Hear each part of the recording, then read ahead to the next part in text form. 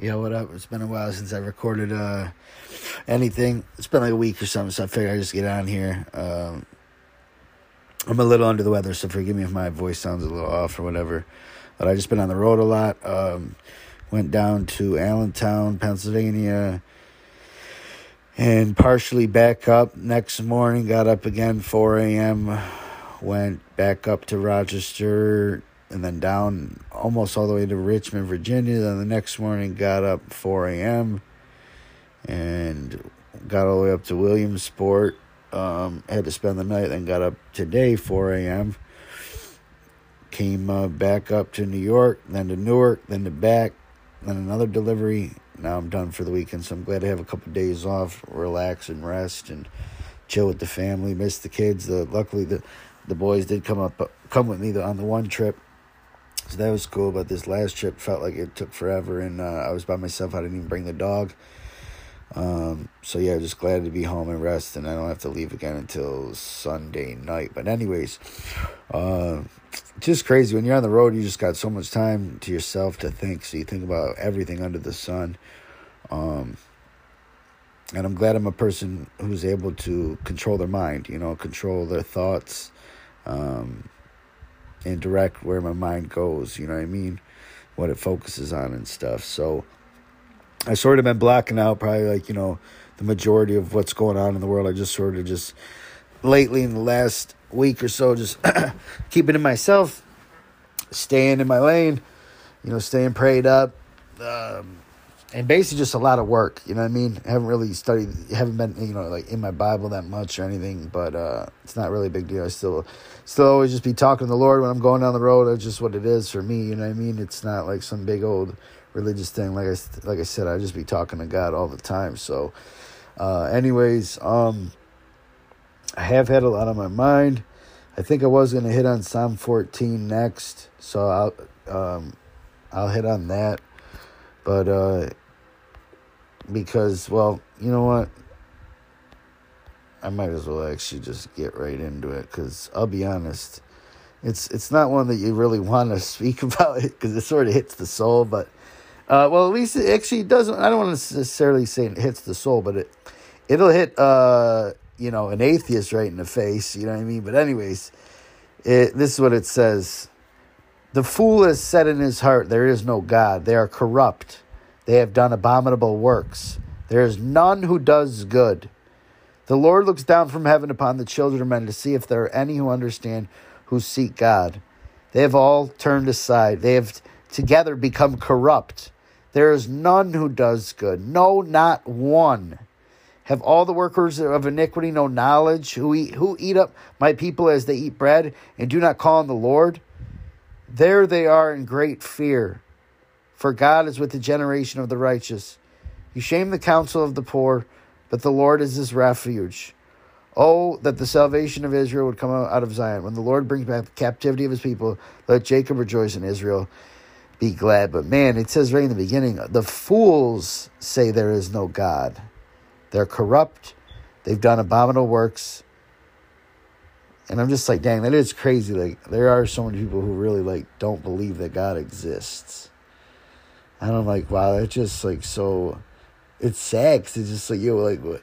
Like, at the end of the day, what do you think, what does that person think he has? You know what I mean? Like, even if he has, it reminds me of that verse, what does it profit a man to gain the world and lose his soul? Like, at the end of the day, all we have is our soul. Like, we can't take money, riches, fame, you know what I mean? We can't take none of that with us. So, I'm like, if you believe there's no God, how depressing and sad that is then, because it's what is the point then, you know what I mean? But anyways, I don't want to speak about that in length, because that's the fool. And I feel like anybody who's listening to this, you're not a fool.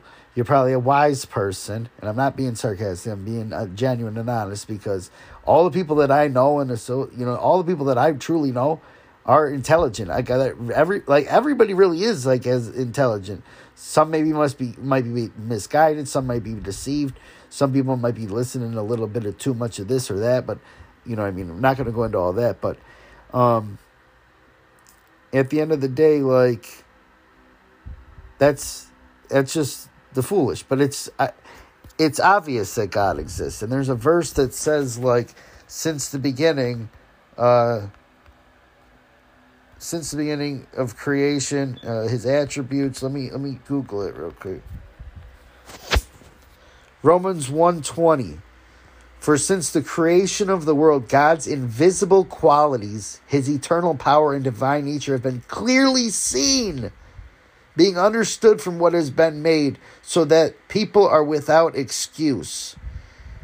Another version says, for ever since the world was created, people have seen the earth and sky. Through everything God made, they can clearly see his invisible qualities, his eternal power and divine nature, so they have no excuse for not knowing God. And I'm just like, man, that's crazy, because at the end of the day, like, there really is no excuse. Like, if people like ignore God and, you know, neglect him and think the people that follow them are, you know, like me, like I'm the weird person. I mean, I'm just saying, I'm not, like, it just doesn't end well for like people who neglect God.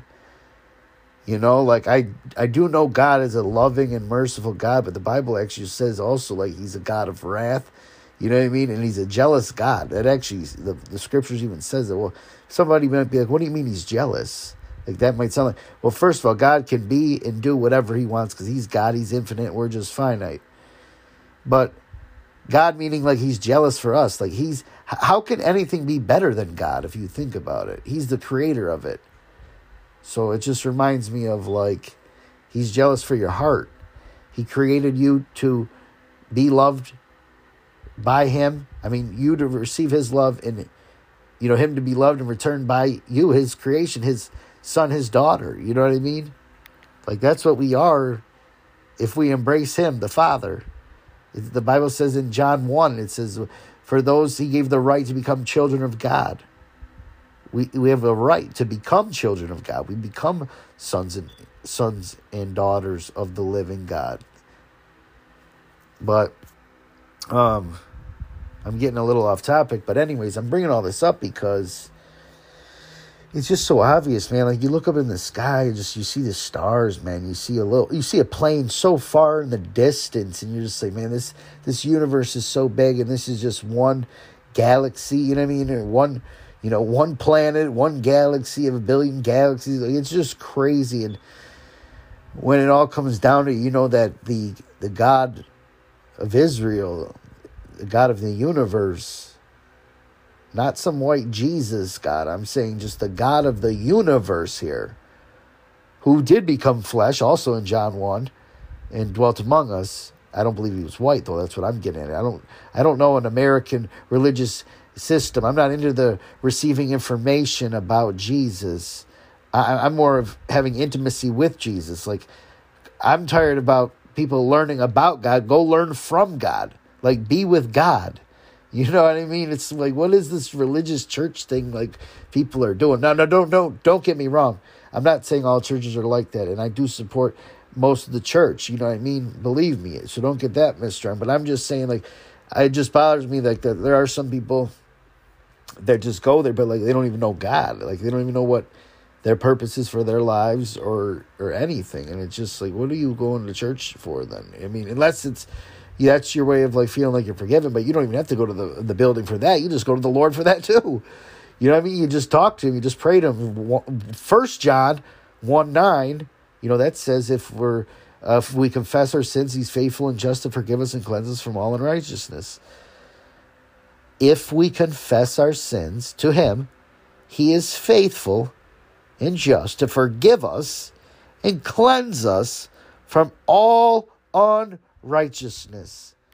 It's pretty amazing. So, like I said, I could go on, and I could, but like I just want to keep it short because like I feel like if I do 30 minutes, they'll never get clicked on. So I'm gonna keep it short. But there's that for now. That's some thoughts branched from Psalm 14 and also Romans 1 and also John 1. So, anyways, be blessed. I love your world. I really do. I'm praying for you, everybody out there. It's a crazy world. So keep your head up. Stay strong. Seriously, God is the answer for everything, and he'll give you peace. He'll give you contentment with your life. He'll give you purpose, direction, guidance. I mean, I know I'm a broken record, and I'm sorry but you never know. This might be the first time somebody's listened to this, and I'm just telling you straight up, like, yo, God is the truth. He really is in 1,000 ways and beyond. So you don't put him in a box. So anyways, be blessed. I'm going to repeat number 624 again. I think it says, the Lord bless you and keep you. The Lord make his face shine upon you. God bless. Be easy. Peace.